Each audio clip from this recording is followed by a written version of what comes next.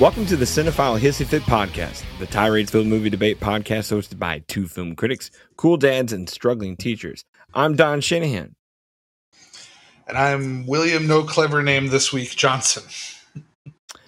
I thought you were going to pick some 60s sitcom, Big Kahuna. I think you're not an appetizer at a bad restaurant name here today. As you'll hear in my 5 minutes, I'm not a hater of this movie, but I am definitely a stranger in a strange land in this one. So. all right. Well, to all the fellow castaways who washed up on the beach of this show, we're damn glad to have you, ladies and gentlemen. This is all for tantrum's sake. We're shared passions and high fives wash away any place for hate. In the end, we encourage you all to love what you love, but for now, the gloves are off and the hissy fit is on. This week, we welcome back a previous guest, Ken Reed. He's here to talk about Back to the Beach, and it's been recommended to him. It's part of our two-part little partnership with him. And Ken, say hello. Hello. Yeah, that's our man. He just said say hello, so I was following instructions. He did. He followed instructions to the T.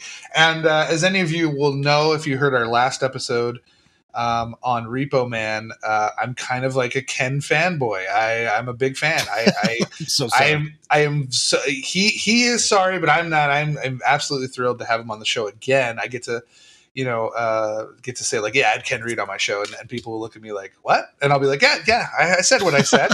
So, but no, I'm a huge fan, Ken. I'm so glad you're back for a second episode. Thanks for coming back. Oh, thanks for having me. But if someone is just jumping on for the first time, can you give us a little rundown of like what you're about? Yeah. I am a stand-up comedian from Boston. I've been doing a podcast called TV Guidance Counselor for about 9 years now. And someone picks an old issue of TV Guide. They go through it and pick what they'd watch that week historically, and then we talk about it. It's a lot of fun, and that is me. Yeah. And you, what's your?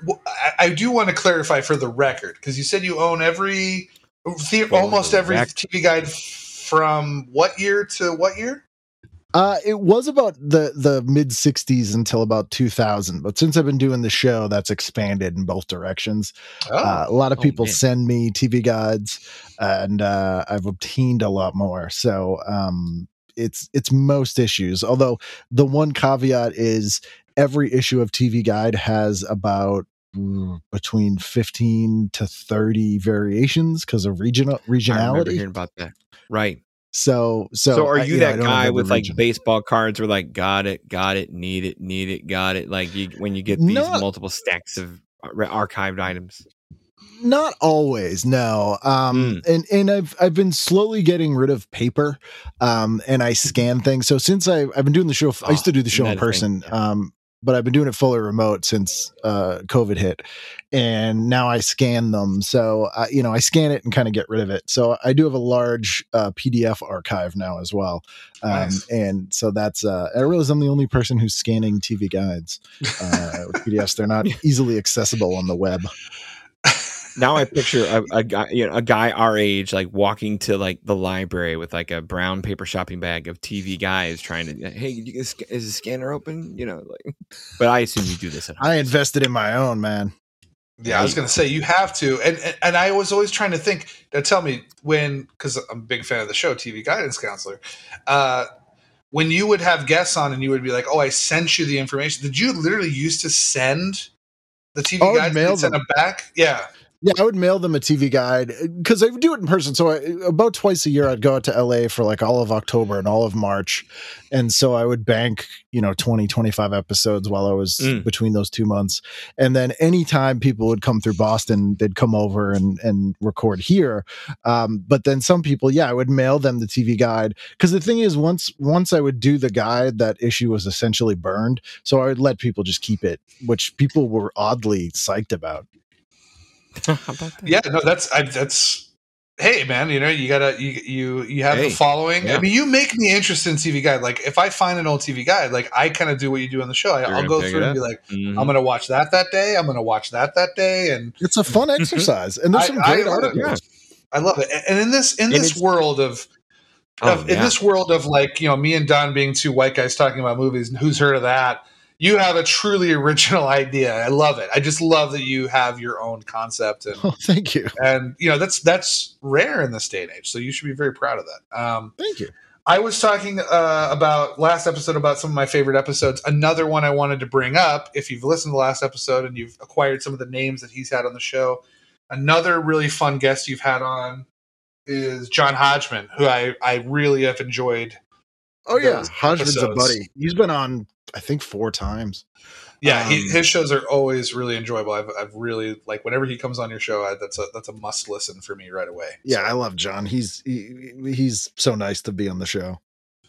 Yeah, it's a good guy. Not bad. Well, right, Don, I tell you what, Ken. Tell us what we do here on the Cinephile Hissy Fit. We will mail you nothing. We will send you nothing, and you get nothing because here we just bitch about movies. So I can't believe no one has dropped an F word last show. Anyway.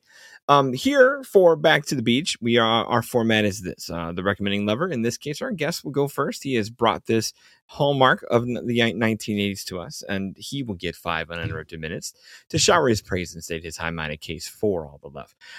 Will Johnson, the middleman here, will go second with his own 5 minutes to kind of present the middle and the haze of which he finds himself in. The hater, which is me.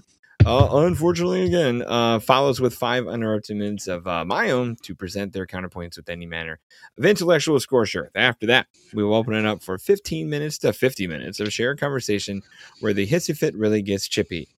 Grab your board, your hair pieces, I gotta think here, because I look at Frankie Avalon and go, that's a rug. But we're going to go for it and let's go. So, Ken, you are first with 5 minutes. Have at it. Yes. So Back to the Beach we were speaking of nostalgia the last time I was on the show. And this is actually one of the first movies that examined nostalgia and updates. So Frankie and Annette were in these terrible series of beach movies from the 1960s, AIP, kind of the first things aimed at teenagers. They're god awful. They're super goofy, very cartoonish. Don Rickles is in a bunch. Buster Keaton's in some. They're very bad. They're almost unwatchably bad, but they were very popular and they made a lot of money. And they were sort of a Saturday, Sunday afternoon staple on a lot of UHF stations throughout the 70s and 80s. So this movie is essentially a bit of a Trojan horse in that it ends up, it's sort of presented as a nostalgia trip of, hey, what's Frankie and Annette doing now? While being more of a critical examination of the 80s in a very weird way. It's a fun movie. It's a bit of a cameo fest.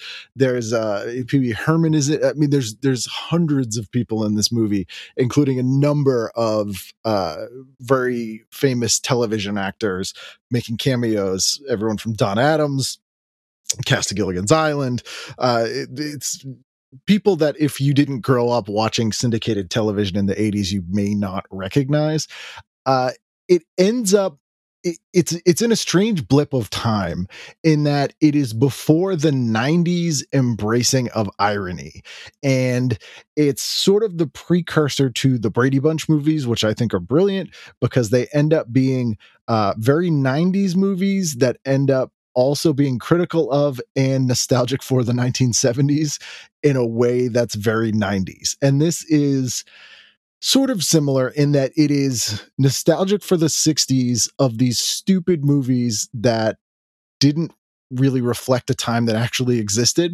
It's almost people who aren't from California making a movie about what we think California is. And as someone who grew up in Boston in the middle of nowhere and loved surf music and this whole sort of 80s California beach aesthetic, this movie was everything to me.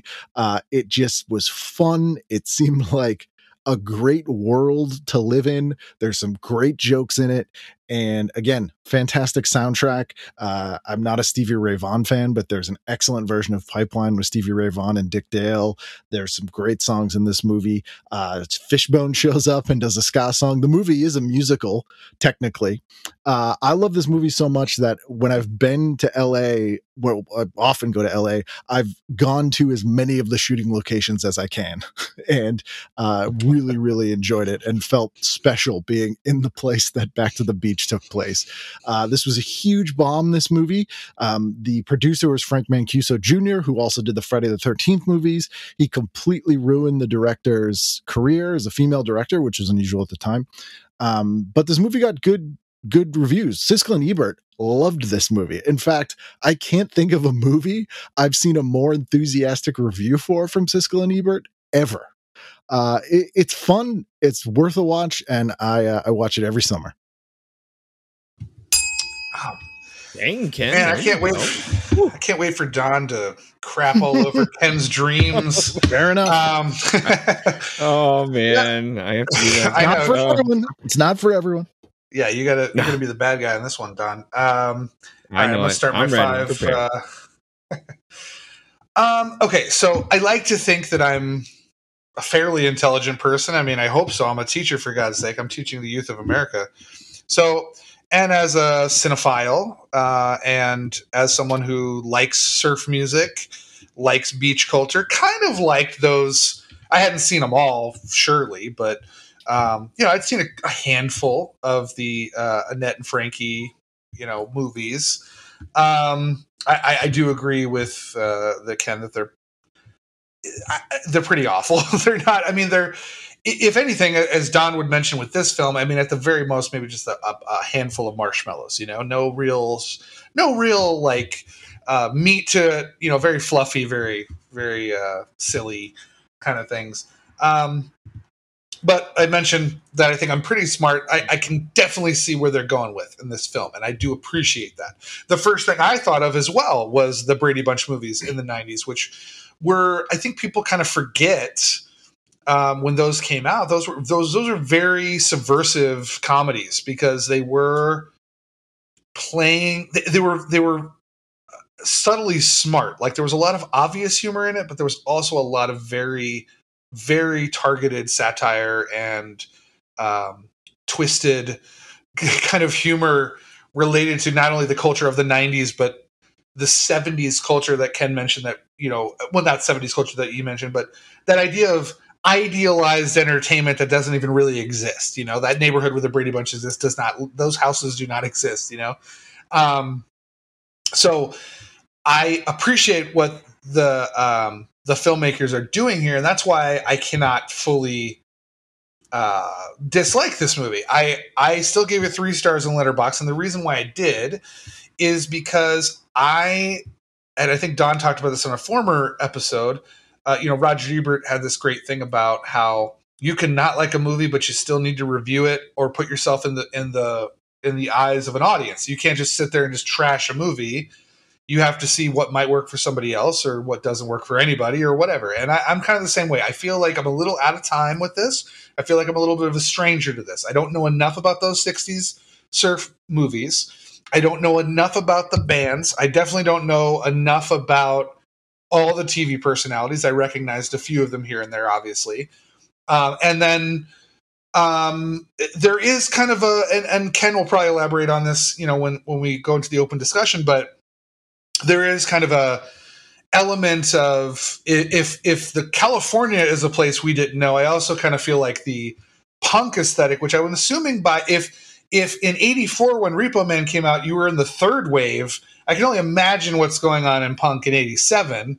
We're into the metal wars with the hair metal versus the thrash metal, and grunge is around the corner, and I don't even know where punk is. I'm not enough of a historian, but it definitely does feel like, punk as Annette Funicello would think punk is. There's definitely kind of elements to that I can see, but also it's just so it feels so innocent and fun. It is a world I want to live in. Like I can understand where Ken is coming from, where he's like, yeah, I want to kind of live in that experience.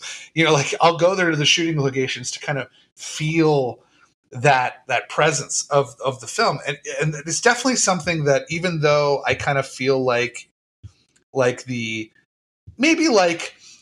boyfriend who hasn't really met the family and is invited to the family wedding, this is kind of how I feel. I feel a little bit on the outside, kind of enjoying the atmosphere, but not totally fitting in. And that to me doesn't make a bad movie. It just makes for something that is probably not for me.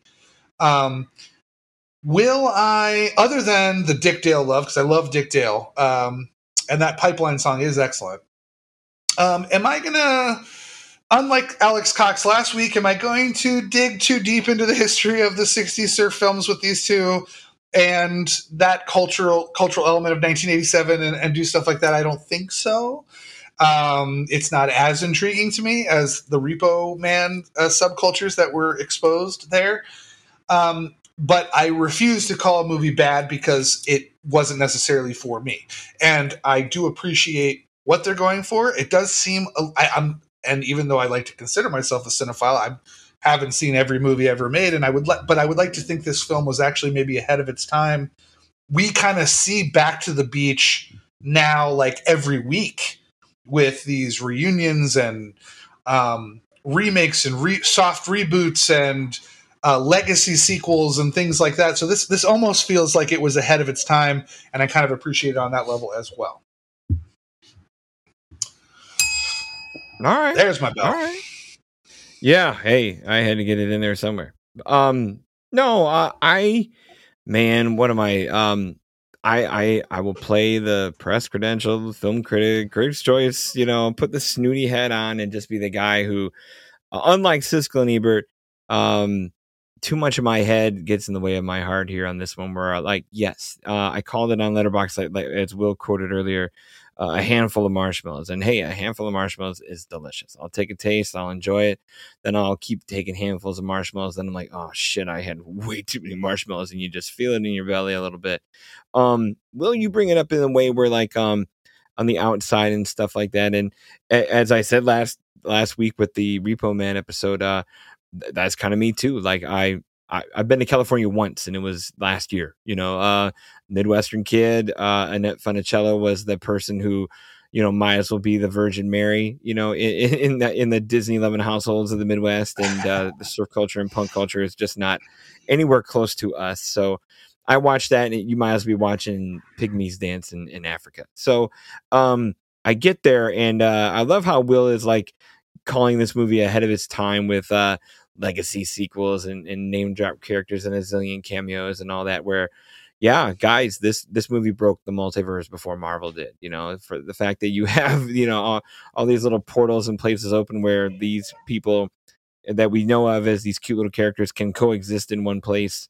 That's, well healed in the surf culture of all that is really something. But no, I acknowledge the funness. I'll be that person that says that. The smile on your face quality is there for sure. And that's, yeah, like I said, it's a handful of marshmallows. There's nothing wrong with a little fluff from every now and then. But when I put the, get the scorecard out and play that person, it's just such a mess. And I know it's supposed to be a mess and all that, where sight gangs and homages and in jokes and character names from earlier places. I get that all that stuff kind of comes in a little bit, but it's got terrible transitions. It's got awful acting. I'll make fun of Will's top 3 movie with kind of like The Nice Guys. When your realist character in the movie is the smart ass kid, sometimes that's a problem, because I'm watching the movie and I'm just watching Bobby, played by Damian Slade, and as I'm sitting there watching it, and he just has his little quips to finish, some diatribe from Frankie or his mom, and I'm just like, I side with Bobby at all times in this movie, where I'm just like, oh yeah, I want to look at it and just make fun of it, and it's just, yeah, I guess Will said it in a way where like, yeah, it's not for me. This is an 80s mom's answer to, we have the multiverse at home, don't go out and see something else. It's I want to take parts of this movie and do like the Mentos remix thing, where like you can take a whole bunch of scenes in this movie and put that jingle to it, and the gags won't get any better or worse because they were bad to begin with. But I'll play the horn dog. I'll stare at Lori Loughlin as a Full House kid. We're like, damn, you look good, girl. And that's about as deep as I get with this movie, because the dumb boyfriend, the himbo, and then Frankie being Frankie, it just, and I know it's all light and fun, and I know I'm not supposed to expect greatness out of something that's meant to be an homage, but it's just a messy thing for me. And like I said, at some point, handfuls of marshmallows just get a little too sugary, a little too much, and they're lovely for a while. They're nice that for a quick little taste. I'll drizzle them on top of some ice cream or a cookie, but I can't eat that for 90 minutes or 2 hours. So I will end my 5 minutes 1 minute early by going there, because it's Well, here I'll spit my minute out. It is not an irredeemable movie. Yeah, you went long too, motherfucker. Knock it off. So, I'll fill in for your shortcomings, but no, it is not an irredeemable movie because there is fun to be had for seeing Frankie and Annette come back and, like you said, lampoon their own characters a little bit, and to have the cameos. It is cute and fun to see Bob Denver, especially if you do history on Bob Denver, where he's probably chasing tails and skirts, even if with his TV acclaim and all that, and still do a little bit of that here.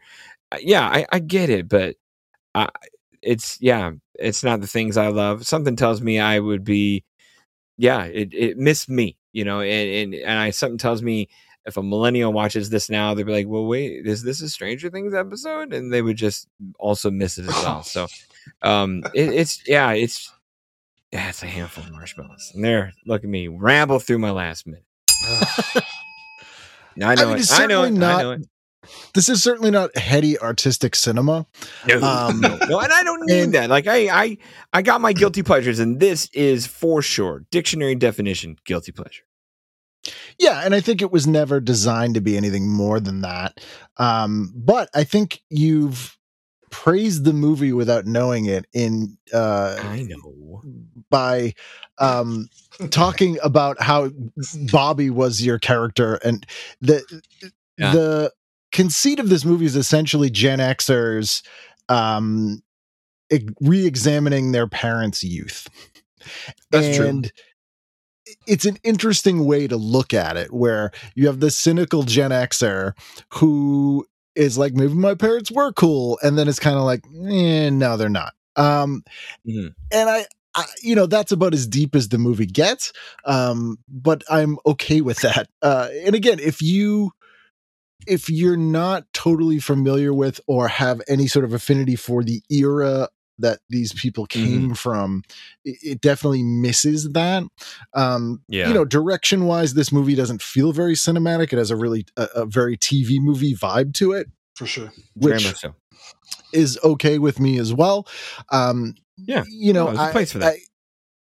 It's just a fun summer movie. It's a movie to, you project it outside. It's a fun summer movie. That's really what I could say. I get it. Don. It's so much better. It's so much better than the original 60s movies that Frankie and Annette did. And watching this movie, as a person who's been subjected to a few of those, I'm there. Yeah. It recognizes those are bad. It recognizes those are bad. Sometimes that's hard to do, Yeah. And it is nice to see them play ridiculous sort of caricature parodies of their public personas, Frankie and Annette, without doing the cynical take we would get later of like, it's the dark take, they're really drug addicts, or like, he's a pervert. Like, I'm glad it doesn't go there. Yeah, totally. It's not the king of comedy. If the worst he has is a midlife crisis and a fear of getting back on that board, you're right. A different movie would riddle these people with inconceivable flaws. But hey, before we get too deep into the crosstalk, please enjoy a short announcement from the Ruminations Radio Network. What's up, gang? This is Hoptimus. You've been listening to one of the great new podcasts from Ruminations Radio Network. If you want some more tasty sound vibes, come check out my new podcast, The Retro Futurist Culture, where we talk about alternate timelines, cyberpunk, anime, and other crazy worlds. If that does not strike your fancy, we have plenty of other great shows at ruminationsradionetwork.com. All right, Will, I'm not going to say you're a tiebreaker because you're the middleman, but where are you going with some of this? Well, first of all, I got to say, like, it's one thing to attack Ken. He's a guest here and he'll recover. He's a big guy. But to go after me in your 5 minutes and attack the nice guys was uncalled for. But warranted. That was a good comp. This is Civil War, sir. This is the end of the podcast. How dare you? I'll see you on a future episode because it's on. Yeah, I'll see you next week. But no. You're gonna Richard Cobb. I'll see you in the parking lot. Okay, Shooter McGavin. Okay. I mean, but for the listener who hasn't seen this movie, I will sum it up this way. Pee Wee Herman shows up, sings Surfin' Bird, and then flies a surfboard into space. Like that, that's a part of the movie. And that's not somebody, that's not Menachem Golan being like, this will be great. It'll be cinema with the flies into the sky. Like, they know what they're doing with this movie. Yeah, right. That's true. Yeah, there is a little bit of this, and this is what was probably better done, at least for a mainstream audience that didn't have to necessarily, like when we talk about the Brady Bunch movie, there's almost like this kind of hilarious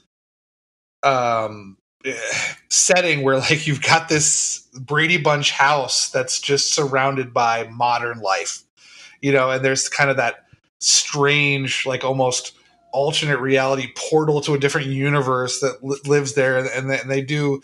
That is kind of what's going on in this movie to an extent. Like you kind of almost feel like the people on the beach are in like a pocket dimension.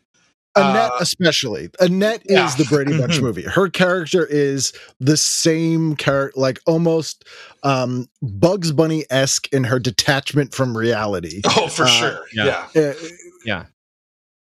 There's almost like a level too where damn me for wanting some of that cynical, like they're drug addicts, but like I like that they introduced this idea that she's like so psychotic about shopping that like she only makes like peanut butter and jelly sandwiches. And she's like a hoarder, like a post-apocalyptic supply of. Yeah. Well, she was also. So the other joke there is she was the spokesperson for Jif for each. For Skippy. I didn't know that. Okay. Yeah, for like a decade, she was the face of those commercials. So there's a lot of jokes like that get missed because this movie is very of its time. Right. Yeah, that's true. That's true. And that's the tough part. And actually, there's an element of this with our episode of Repo Man where I kind of said like as a metalhead kid.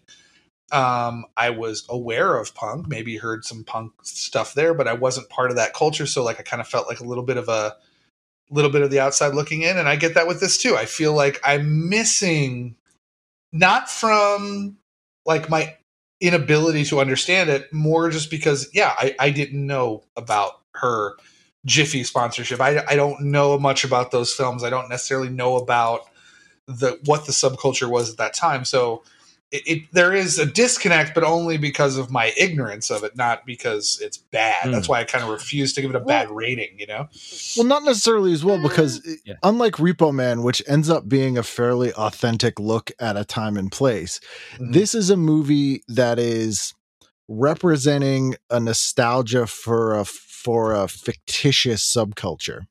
If you watch a movie like Big Wednesday, or you watch some of the documentaries like Endless Summer or stuff like that, that's the surf beach culture that is of the same era of the Beach Party movies, and those couldn't be more different, right? So it's acknowledging that they're in a false universe. That's where things that come across as bad acting is. It's stylized. It's consistent with that other universe. It's cartoonish and silly. And again, the tone, I think, for people is modernly more along the lines of like maybe like a Disney Channel or Nickelodeon sitcom now. It's that it's that sort of vibe. But in 1987, that wasn't happening. No, it's true. I get that for sure. We're like you said in the Repo Man episode, where we are watching things that were ripped off in better places. Like this movie walks, so things like Naked Gun can run. And where you name drop a zillion things, show old characters doing different pieces and parts, and I love the comp with the Brady Bunch movie, where the subversiveness of like, hey, we're not really out of that culture, but here we are addressing it is fair in there. But I like I said, this movie walked so other ones can run. It's just kind of walking through it more than really stomping his feet. But that's all right. It's supposed to plot on the beach, burn your feet. But in the sand, to me, there's some things that make it, when he's when Frankie Avalon's using his son's head as a battering ram, and his son begs him to stop and says, "Dad, my eyes are crossing." I mean, that's funny. I guess. Poor Don. It's gonna be tough. Once Don digs his heels in, it's tough to get. Oh, I'll be all right. Don't worry. I can. Unlike my co-host, I can acknowledge the joy of other people have. It just ain't for me. So. I mean, if you've ever seen a movie, these are two obscure movies, but like Troma's Surf Nazis Must Die, or like the movie Surf 2, the joke being there was no Surf 1. This is like the Cadillac of those kind of movies. Okay, fair enough. And it is a tough movie to discuss because it's almost like when you want to criticize it in one area, it's almost like that is intentionally in there. And when you want to maybe say it should be one thing, it couldn't possibly be that thing. Like it can't be a serious movie because it is kind of this, amalgamation. It's a family movie. It is, even though there's occasional moments of like very savage, like not savage, but very twisted, like humor. I don't know how to explain it, but it's definitely a very interesting movie. Like I was never bored when I was watching. I just felt a little left out. I was bored. I was watching my watch. Yeah, ready to go. But no, was it the musical numbers? Was it the musical numbers that did it? Yeah, I was just checked out at musical numbers, and I'm not a musical number kind of guy, so that definitely doesn't help. Where long stretches of the movie are just that kind of scene a little bit, which again, showmanship, I get it, and all that. But, and I know that this is the 80s where family movie can have a little bit of questionable, sketchy, like it's not going to be squeaky clean and still be a family movie. Like the 80s still are the 80s. So like, the boyfriend they never call anyone dick breath like an ET. No. Yeah. We're not there. Penis breath. I'm sorry. Penis breath. Yeah, penis breath. But we have the surfer dude who's clearly banging the dude's daughter and living with her. But we're just sure. But in the very 80s-esque way, like we know what's happening, but we're still going to throw clothes out the window and have a dad that chases and uses the son's battering ram and like all the there's also hallmarks of 80s excessiveness. So. Well, there's also the pajama party, which is definitely jammed in there for the teenage boys in the audience. Where it's like, let's have a pajama party, and you're like, holy crap! But I mean, there's Annette had a song called "Pajama Party" in the '60s. Like, really? There was a movie called "Pajama Party." So it's the one surf one I've seen. So yeah. Yeah, so and actually where that pajama party scene takes place, I have photos of me on that little bridge. And actually, if you ever played Grand Theft Auto 5 on the PlayStation, that exact pier is in that as well. If you wanted to kill people on that pier, but Sandy's apartment is a restaurant now called Malibu Farm. That's actually really really great. Yeah, it's just It's so 80s. It's garishly 80s. If you look at the poster, that is good word for the 80s, vomited all over this. That's what it's amazing. I'm looking at my. So here's the other thing about that movie. When Annette Funicello died, they auctioned off a lot of her estate for MS charities. Yeah. I have all of her personal Back to the Beach memorabilia. Oh, wow. Get out. So I have the soundtrack, her soundtrack copy. It's signed by her and Frankie. I have her theatrical one sheet poster. I have a cruise shirt. I'm looking at right now her Back to the Beach promotional, pin. And it's just, it's a silly Disney kind of movie. Yeah. No, like if I have to give it and this is not a great comp, but like, when you hear Paul Newman talk about his career, like he points all the time, my favorite time making a movie was Slapshot. Of all the things he's made, it's the Cursing Crazy hockey movie. So for Annette to just, have, if this was, that equivalent for her, like, hey, the beach party movies were easy paychecks when I was young, but you know what? Coming back with Frankie and doing this thing that can open it up to new audiences and I can have fun with myself and my image. And yeah, if Back to the Beach is that for her, who am I to say not have fun? So, well, you bring up something interesting, Ken, that I think is going on in Hollywood right now. On the last show, you mentioned Twin Peaks, and my favorite movie, Blade Runner 2049, like those feel like kind of outliers in the sense of like the nostalgia driven, you know, like instead of necessarily making something to appeal to the nostalgia audience, they are either making something wholly original or at odds with the nostalgia culture. Sure. And so, and what I'm getting, tell me if I'm wrong on this, but what you're getting from this is an honest, like this doesn't feel to you or never was to you like a nostalgia like cash grab. This is an honest look at like evaluating that genre, celebrating it for all its silliness, but also poking fun at it. It's like this isn't like a cynical thing to you, right? This is like 100%. Yeah, it's okay. And it's not like they're like, hey, you know, it's a huge untapped market where we can make $1 billion if we make a remake of those beach movies. You know what I mean? Okay. Because it certainly wasn't the case. And they tried that before. Like in 1984, they remade the movie Where the Boys Are as a full-on TNA sex comedy. You know, you had in 87, actually, the same week Back to the Beach came out. You had Summer School with Mark Harmon, which I actually love. You had Revenge of the Nerds Part 2, Nerds in Paradise. You know, you had those movies, which are fun comedies as well, are more sort of updates of the original genre in that they are beach comedies that are aimed at teenagers. And it's just that teenagers of 1987 are a little more cynical, a little more Van Halen, you know, and a little more hot for teacher. So, you know, the movies are going to change as well. And I think that this movie, especially coming out that week, has an interesting contrast with those, and that Gen X boomer sort of conflict is sort of at the heart of this movie. And the, you know, your parents remembering things being great when they were kids when actually they kind of weren't, and it's kind of stupid. But you know what?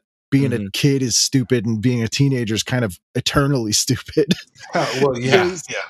You know, is kind of interesting to me. No, that is really interesting. And I'm coming at it a little bit more from, because I do think we live in nostalgia culture now, and it's very prevalent. Here are 3 recent examples, and I think one is great, one is middling, and the other is awful. All right. And it all comes down to the reason why I asked you about what you feel Back to the Beach is, you know, whether it's this cynical thing, whether it's this attempt to revitalize something, or something that's very honest, like an honest look at something. Yeah. Like to me, like a great example of recent nostalgia is Spider-Man No Way Home, where the nostalgia isn't there to exist to just appeal to fans. It's not fan service. It was part of the story. What made the story propel itself was Tobey Maguire and, you know, Andrew Garfield. That they weren't there just to like make a bunch of, you know, fat 40-year-olds like me go, yay, I get to see Spider-Man again. You know, like it wasn't like that.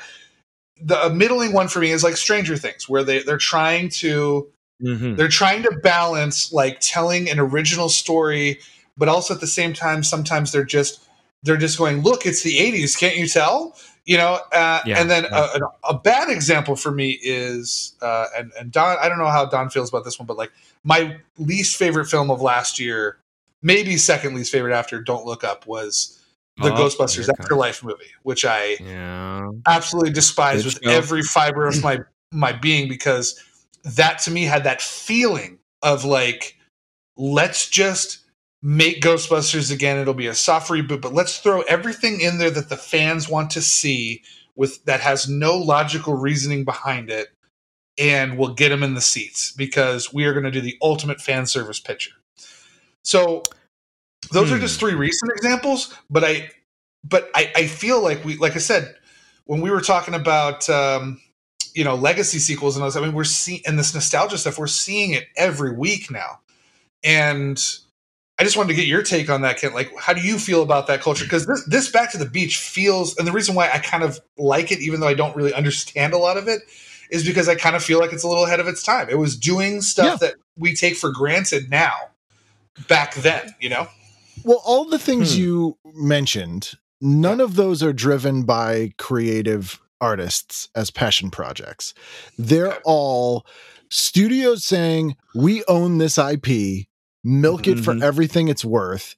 And the fact that anything that remotely comes out entertaining or a value of those is a fluke.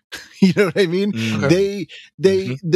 Anyone bringing sort of a new take or creativity or something interesting or well done to those corporate owned IP is an exception. It's not, no one, even like Ghostbusters Afterlife, even though Ivan Reitman's son, had an investment in it because his dad and all this stuff, those are not ever generated by, my passion project is to remake this thing or something like that, right? This is no one was screaming out for a remake or a revisit of the Beach Party movies. No studio said, hey, we have the rights to the Beach Party movies, let's make a ton of money. Even Spider-Man in the Marvel movies, every director and everyone involved in all those movies is a gun for hire. Some of them are really good at it. Some of them bring personality to it, but they're all guns for hire. And ultimately the IP and the corporate money-making asset is the star of those things. And it's all to serve that. So even when something is endeared like Spider-Man No Way Home, it's still there to make fucking money. And did for sure and did what it had to do do that. Because that movie could have just as easily bombed of like, why are these two guys here? Like, they pulled it off with some creativity, but at the same time, we're breaking multiverses and doing a zillion silly ass things. They did a good job with it, but there's corporate edict that comes down. And that was, I'm a lifelong comic book guy as well. And that was always the downside of Marvel Comics and of the major two in the first place was these editorial edicts. These, you have to do a Secret Wars 2 crossover. It's like, but we're in the middle of a storyline. I don't care. That was the worst stuff. I agree with you. Like 90%, only because I think you're the Marvel show. Because I'm the Marvel show, I do think Kevin Feige comes from it from a passion standpoint. I think he does want to tell stories over box office first. I do. Sure, but he's handicapped by the fact that the studio ultimately is the ultimate arbiter. But he is the studio, though. He is Marvel Studios. No, he's the producer. Get rid of him in a day. He doesn't own any of that. If he dies or they fire him, it will all go on without him. Yep, it will churn away. But not as well. But not as well, though. Not as artistic. But it doesn't matter. Maybe not to you, but to other people, it might. Or most people probably wouldn't care or notice. Well, they know the characters. They know the characters. They know the IP. Yeah. Whereas something generated just because people are interested in it is a different animal, I think. And I think the Brady Bunch movie was kind of the last time that could happen. I think as, I complain a lot about the 1996 Telecommunications Act and say it really was the worst piece of legislation that Clinton was a part of. But essentially what it did was it allowed all IP and all entertainment wealth to be owned by 2 to 3 companies. And as a result, that's why we get these massive, done by committee things. And sometimes they're good. And that, to me, that's impressive that anyone could bring some I will totally agree with you 100%. But I won't go off on my soapbox. I will defend Marvel Studios, but other than that, I totally agree with you 100%. Just not on the Marvel Studios part. But other than that, I'm with you.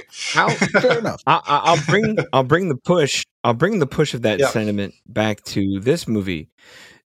Is there a level where, because the cameos are sprinkled in, yes, in a examinatory fashion, but it's still in a level of self-serving fashion where by the time Bob Denver, Don Adams, Alan Hale Jr., pick anybody, Jerry Mathers, is that still sprinkles of, hey, if we bring these people in, it'll get a gag and a laugh, and it brings a few more eyes, and it serves us as a popularity contest. Like, is there still I know we call this movie honest and genuine, but is there a piece of it there where like they're showing off and squeezing a few extra things in? So that's a gag. I think the gag is correct. They're certainly not pulling anyone into the movie to go see, the cast of Leave It to Beaver showing up. Yeah. Also, that kind of cameo was. Yeah, and that kind of cameo was unusual at the time to have that sort of thing. It had been attempted before. There was NBC tried 3 times to do a series called USA High, and the idea was we'll have child TV stars of the 50s and 60s will be the teachers now, and we'll have the young hot people are the high school students, and they made a pilot twice for this with the same script. So there's 2 made for TV movies with the same script, different casts, some different casts, but the teachers are like Tony Dow and Mr. Hand, and the students are Michael J. Fox in one of them. And, it doesn't work. This movie doesn't try to do that where they're like, we're mixing the old and the new. This is kind of like the audience for this movie will think it's funny that Barbara Billingsley is, the color commentator at the surf contest. I agree. Yeah, I don't think these are here. Like, these aren't cash grab cameos the way they are in other places. Where I think when I'm the thing that came to mind where you were talking was like the new Peacock Saved by the Bell, where like Mario Lopez, Mark Paul Gosselaar, like all that OG cast is brought in to be the parents / teachers, and then it's the hot young things they want to put there with it, trying to play the same tunes again. So and that's an example of just it's forced for the sake of forced. Yeah, and this one isn't. You can't play the same tunes again. This is. It's almost like exactly like all these old tunes are broken, which is why we're making fun of it here. Yeah, I'm with you there. Yeah, I was going to say a good comp, like you said, is Twin Peaks again, where David Lynch, the Return, where David Lynch masterfully is every episode. You're like, okay, is Agent Cooper going to be back in this episode?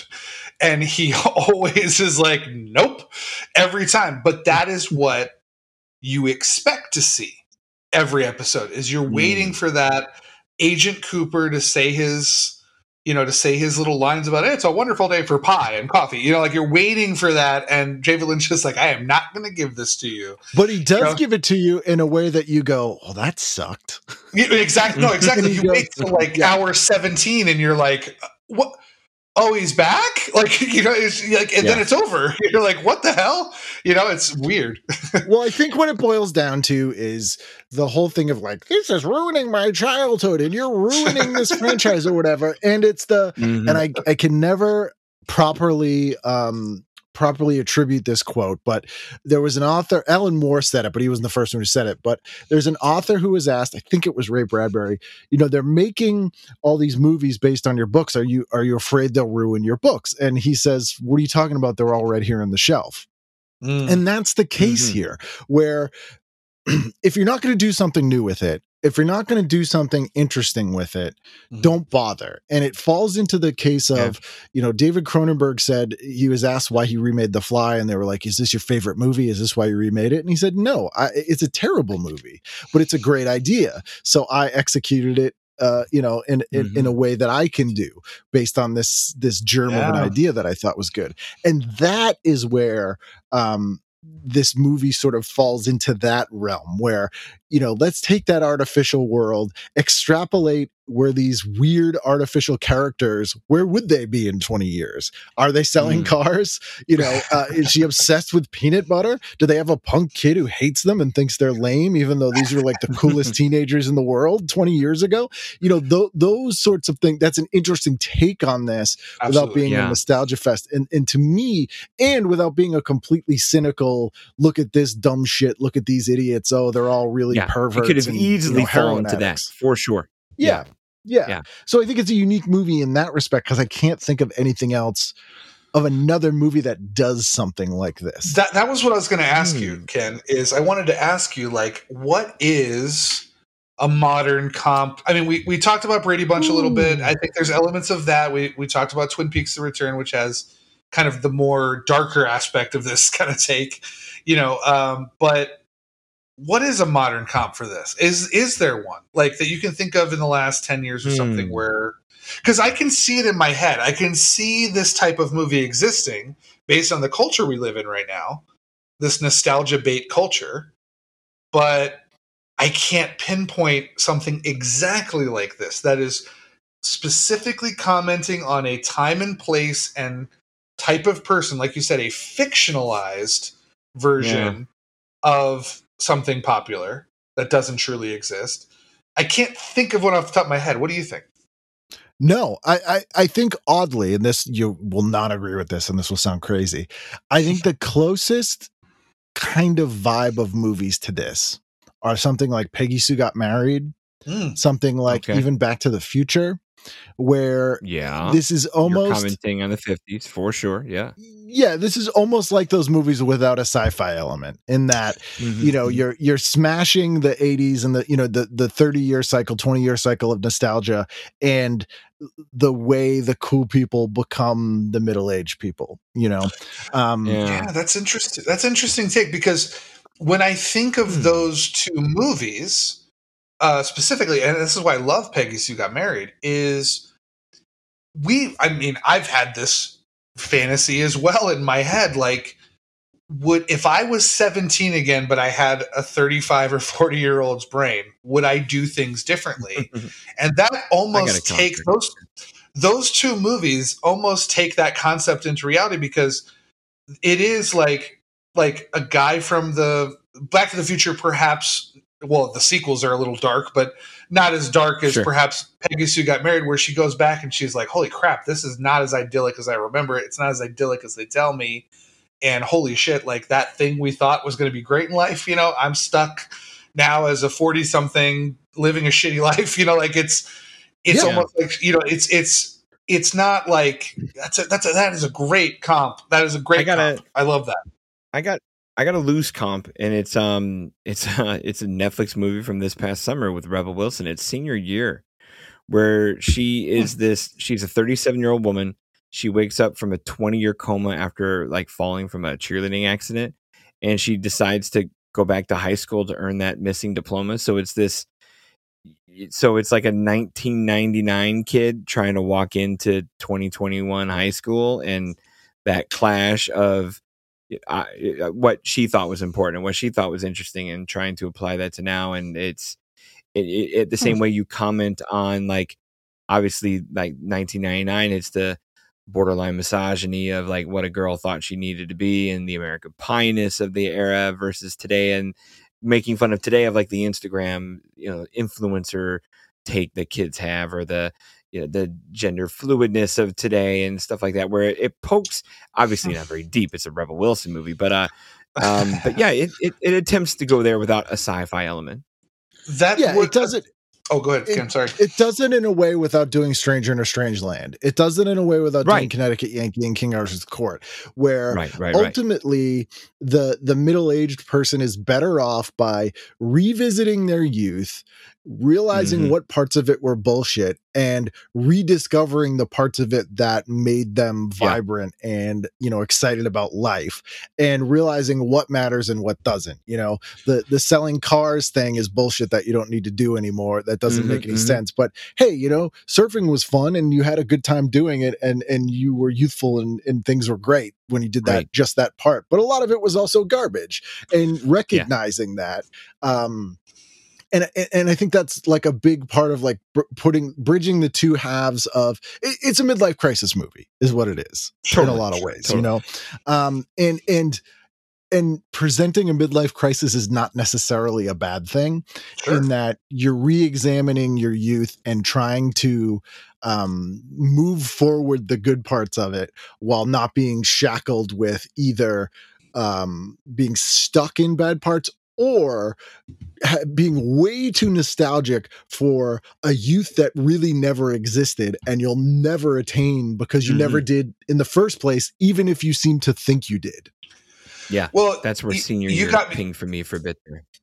With what you guys are talking about too, it also reminded me of a recent documentary that came out I don't know if either of you guys have seen it, but it was the Woodstock 99 documentary that came out on HBO.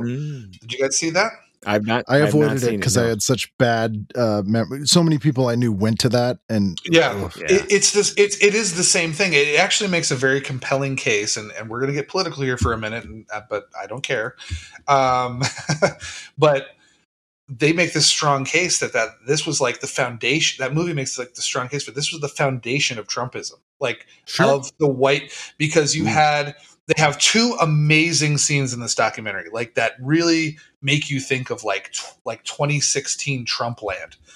The first one is you have DMX on the stage and you've got 99% white audience singing out loud the My N-Word song, and no one's batting an eye, And then the second one is the Limp Bizkit thing, where it's like they caused all these riots and rapes and stuff. Well, I'm not going to say they caused it. They were definitely spurring on a atmosphere that probably didn't need that at the time by doing a song called Break Stuff, which is a hilarious song about, it almost ties into Repo Man of like, you're just white suburban kids and you're talking about how rageful you are and you want to break stuff, and it's you unknowingly a parody of itself. Right. Exactly. And then they start literally breaking stuff. And it's almost like, what would happen if that was an all black crowd breaking stuff? We would have had the SWAT teams coming down in helicopters, but it was it was that white privilege of like, no, I'm white and I can break stuff and I can say the N-word whenever I want and I can do whatever I want. And I'm owed things. My generation is owed a Woodstock. You guys won't shut up about how great it was, and we deserve that. It's like I'm owed a culture, and also I'm the real victim here. Yeah, so I mean, I know it's not exactly, it's tangentially tied to what we're talking about, but if you guys do have a chance to see that, I mean, by the end of that movie, you feel like you're in a Mad Max film. It is a post-apocalyptic nightmare. Like, it is... Right. I can't even believe that, like, and you kind of mentioned it, Don. I think you might have done this subconsciously, but you were just talking about, like, what it was like in 99 versus 2021. And, these seeds of change, like, what leads to the Trumpism, what leads to that white privilege overload, it doesn't come in a vacuum. It doesn't come out of nowhere. It starts somewhere. And that movie... That documentary does a wonderful job of showing it. And I know it's a little different than like the 60s films being reflected on in the 80s. But, for men of our age, I know me and Ken are almost, we're like, I know your birthday is like 2 days away from mine. And I think you're about a year or two older than me. And Don's a couple years older than me. Turned 42 June 28th. Right. I turned 40 on June 30th. So I turned 40 on June 30th. So like, 99 does represent, like, it reminds me of high school. It reminds me of, I was a sophomore in high school. I think of some of the good times I had, but I was probably like this. I went to like a really prestigious private Catholic school. Like, and I can imagine I would hate every single one of my every single one of my co-students now in this day and age based on what we probably were back then. But yet we do look in the past 20 years, 30 years, with those rose-colored glasses, and then when we really examine it, we go, "That's absurd. That was made up. That was insane. We weren't good." But even with Back to the Beach here, like in some regards, they're righting some wrongs with this. And again, it's this is not a deeply social movie, but like when you look at the introduction of Fishbone here, which is a black group, playing relatively authentic sort of beach party music, and the original Beach Party movies are the whitest thing ever, and are playing rock and roll that is still only when the Beach Party movies came out, rock and roll is like 10 years old, right? So it is not far removed from the African American artists who really were the foundation of these things. Yep. So, but are yet completely absent from those movies. So, part of it is like, hey, it wasn't that great then in some regards. So let's kind of rewrite some of that a little bit in a good way. It's interesting you bring that up because you're an Elvis guy, right, Ken? I am. Like, absolutely. Okay, did you see the Baz Luhrmann Elvis movie? I did not. Okay, I don't leave my house. I won't spoil any of the movie for you, but it kind of does the same thing you're talking about. Like, there is a lot of arguments out there. We talk about this on our Elvis episode, but there's a lot of arguments out there that, some people think Elvis, did his own thing, but some people think there was a cultural appropriation, stuff like that. What Baz Luhrmann does with the movie is very interesting because it doesn't address it in that way. It doesn't come at it from the cynical point of view or from a damning point of view on Elvis. What it does is, in the early parts of the movie and then sprinkled throughout, is it celebrates black music. And which I think Elvis did. I would argue he did all. Yeah, no, exactly. So instead of like trying to make a commentary of like, did he steal this? Did he not? Like, instead what it does is it gets to the root of it and says, regardless of whatever Elvis did, this music exists that he might have been inspired by. And it celebrates it. Like, there are moments in the Elvis film that have nothing to do with Elvis. It shows like, speakeasies, and they have Gary Clark Jr. just jamming out at the beginning of the movie, just like rocking out, and you're just like, you're in awe, just like Elvis is as a boy. And they show Beale Street, and like they have this amazing performance by this person who plays Little Richard that is just fantastic in the film. And but it's about honoring that music as opposed to like trying to like point fingers and in a way it's righting the wrong of like the argument about Elvis is it's about the wrong thing. It's trying to like blame Elvis for something when that was a systemic problem. It was the black music existed and no one would listen to it because they were black. You know what I mean? It wouldn't be popular because they were black. It's not going to be mainstream. There was not a black artist who was capable of doing what Elvis did, not performance wise, but breaking through to mainstream white culture. And if you look at, and again, this is a tangent, but like, I love Little Richard, but if you know who Escarita is, Little Richard stole everything from that guy, everything. And Chuck Berry stole everything from his piano player. If you've ever seen Hail Rock and Roll, it's evident he stole everything. So it's, that's a black guy stealing from another black guy. So it doesn't, but it's socioeconomic, it's a creative theft of the guy who's the true innovator, gets usurped by the guy who's a better showman. You know what I mean? Right. And it just has extra, there's a lot more extra weight to it in the Elvis situation. But for Elvis, like, to me, the best stuff he ever did is post comeback special, the sort of huge band, and the movie when you see it, gospel influenced. No one did that before him. No one did that after him. And the rock and roll stuff is kind of garbage, to be honest. When you see Luhrmann's film, that is like the mid-movie climax where that reinvention of Elvis that comes out of that comeback special just catapults the movie further, and it's awesome.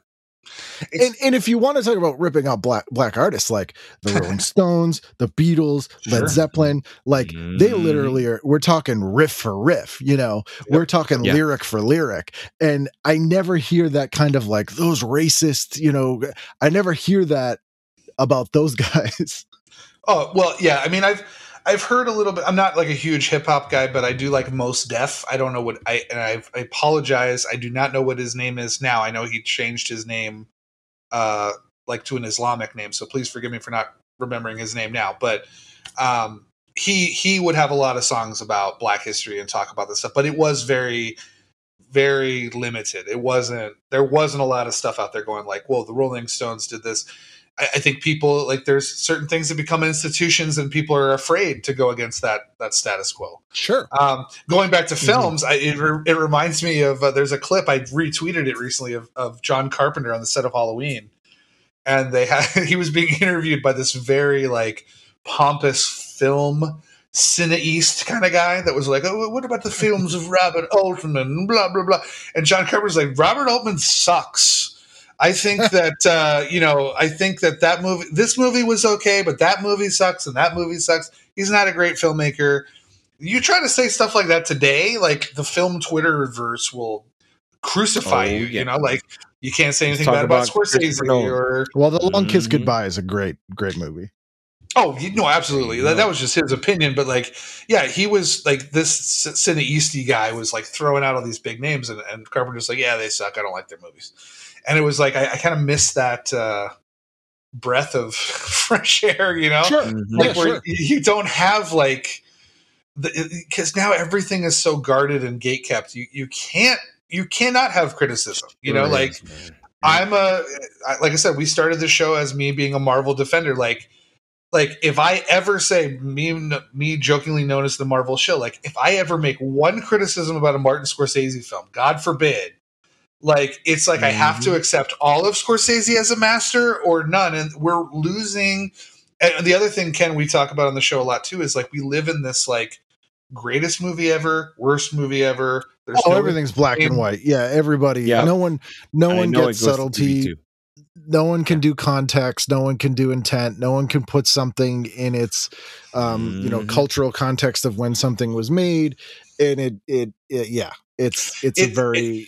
I'm struggling. I'm really struggling with it because my recent experience, and Don can attest to this, can see this as my interactions on Facebook, but like that Predator prequel came out, Prey, and I thought it was fine. Like I really thought it was a fine movie. I gave it 3 stars out of 5. It was fine. But like you have everyone saying it's the greatest Predator movie of all time, or it's the best one since the original. It's the greatest movie I've ever seen. We've had like 5 movies come out this year that are the greatest movie that's ever been made. The Batman came out. Everyone said it was the greatest movie ever made for about 3 weeks. Oh, yeah. When Dune came out, it was the masterpiece of all masterpieces. Like every week, it's a new movie. Everything's a masterpiece. Or you get the total crazy part. Like if you look at some of the reviews of like maybe the more right-leaning people who think that like Prey is like this attack on men, there's just no middle ground. And I found myself like so lonely because I was just like, okay, it's Don and I did this with Nomadland, which won Best Picture. Like we were both kind of like, yeah, it's fine. It's a fine movie. Like, and people were like, how dare you? It's Chloe Zhao's masterpiece and it's Best Picture. And we're like, it's fine. I mean, I think Chloe Zhao made a better movie in The Rider. I'm sorry. Here's how I look at everything. Like, I feel like almost every movie should be looked at independently in that, you see the new Predator, you don't go, how is it compared to the old Predator or whatever? You go, this is a movie on its own. I'm going to watch this like the other Predator movie doesn't exist. Unless there's some sort of continuity thing that I need to, it's like a direct sequel or something. Sure. And the other piece is, 2 things. One, did you enjoy watching it? Were you lost in watching it? Were you looking at your watch? Was it a slog? Did you enjoy watching it? And this is something that you brought up when we were talking about Repo Man. Did it stay with you? So even a movie like you mentioned, Highwayman, you were like, I don't know about this, but then you kept thinking about it and you couldn't stop thinking about it. And to me, that's a good movie because it did what art should do. It stuck with you and it made you really, really, really think about it. And sometimes there are movies where you're like, I don't know if that was a good movie, but here I am 3 days later, still trying to figure out if that was a good movie. So you know what? That's a good movie. No, absolutely. I mean, and I love it. And then there's some movies that you saw and you still don't think you've seen it. Like, I the one that comes to my mind instantly is like I've seen both Sherlock Holmes movies with Robert Downey Jr. But when someone asks me if I've seen them, I have to think for a minute because I remember virtually nothing about them. I have no memory of them. I have no thoughts about them, positive or negative. I just kind of go, oh yeah, I did see that, and that's okay to have that feeling. And that'll be Back to the Beach for me. Not gonna lie. I mean, that was licorice pizza for me. I was like, yes, right there with you. You know what? Like finally made little piece here, little piece there, but empty at the end. Like I saw it. Me and Don were heavy outliers when that one came out. Like we were both. I was more down on it than he was, but like when we came out, we came out of the theater and we're like, meh. Like people were like, how dare you? It's Paul Thomas Anderson. He's the greatest of all time. And it's like, and I get in fights all the time, and listeners of the show will know, especially our feeling film people. Like I will shit all over Christopher Nolan all day, and everyone gets on me and hates me so much because I hate Christopher Nolan so much. And people just I ate pancakes next to him once. Oh, really? There you go. I can't see him eating pancakes. Like, what is like? There's a place in LA called the Griddle, and it's right next to the Directors Guild on Sunset Boulevard. And it's a good breakfast place, but it's a little bit annoying in that it's one of the places in LA when you walk in, everybody stops what they're doing and looks at you to see if you're famous and if you're someone worth looking at. And yeah, Christopher Nolan was sitting next to me while I ate pancakes. Wow. Did you tell him that Inception sucks and it's not really that great? Like when you talked to him? I never bothered to see Inception, and did he do The Prestige? Yes, that's the one I haven't seen. The one film I haven't seen. It's ridiculously stupid. And like a twist where I'm like, is this a parody of Twists? Don't tell me, because it's the only one I haven't seen. No, it's fine. It's fine. Yeah, for wants me to see it for some reason. Yeah, I am a Christopher Nolan atheist, and people can't handle it. The Batman movies were fine, whatever. Oh, see, that's the thing. Like, I tell people, like, I go Dark Knight 3 out of 5. I had a good time. It's edited horribly. It doesn't make a lot of sense in some places. Too long, and people are just Michael Caine's miscast. Christian Bale is a terrible Bruce Wayne and a bad Batman. Yeah, and I remember people were just like, "How dare you? The Dark Knight is the greatest comic. It's the reason why we have 10 Oscar nominees now, because they were too afraid to nominate it." It's like, okay, I mean, the Batman was the Batman was the best Batman movie behind Mask of the Phantasm. There you go. So you're a Mask of the Phantasm fan. I like that. I'm a Mask of the Phantasm fan as fantastic. Well. Should be. I think it's one of the best. Oh, you were one of the 6 who saw it in the theater on Christmas, huh? Christmas or Thanksgiving? Yeah, Christmas. It was Christmas. It was a Christmas release, and it was. That's a great movie, man. That's a good one. But people get in their lanes. They dig their heels in, and I think talking to you, we'll tie it back to the beach, and we'll wrap things up because it's getting late for you. But talking to someone like you, Ken, makes me kind of appreciate it a little bit more. And because I'm seeing it from an angle that I, didn't see it from before. I think I maybe came in with a certain expectation of it, thought of something different, was a little upset at myself for being ignorant of this stuff. And then I realized that, there's a certain audience for this, and there's a certain benefit to something. And that's why I refuse to say it's bad. But I do have a better appreciation for it now that I can see where you're coming from and all that knowledge you're dropping on it. So, and I will say this movie was made to be watched in 1987. Like more than any other movie I can think of. This is a movie that's like, we're going to make this for a 1987 audience and not think about any sort of longevity. Yeah. I'll second that, where like, as much as I have my lanes and have my likes and my dislikes, I really do enjoy hearing, even if it's a movie I hate or dislike or just don't find as much value in. It's awesome to hear people just show their love for a movie they care about, and that's the fun part. Is my 5 minutes, my hand is on my fist, just listening to you wax, and it was wonderful. Yeah, and that's why I picked this movie too, because it's not heady cinema. It's not a movie people really ever bring up or talk about, but it's a fun movie. It's a fun watch. Like I don't have kids because it's the only gift I can give to the world. But it's a movie I feel like if I did, I would like throw this on for my kids and be like, enjoy.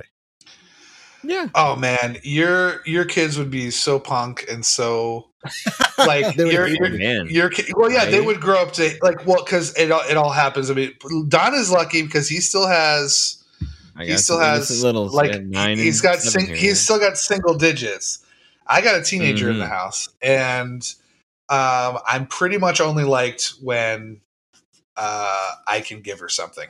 Of course. So, but no, I exaggerate a little bit, but yeah, no, that's part of it. And this is something I think I want to revisit with a little bit more knowledge. But I think if I ever watched it again, I don't know if I would anytime soon. I would definitely maybe watch it with a different viewpoint for sure, Yeah, and it's also like if you never watched the Elvis movies, like it's definitely like influenced by those movies. It's sure the sort of junk food cinema of the 60s.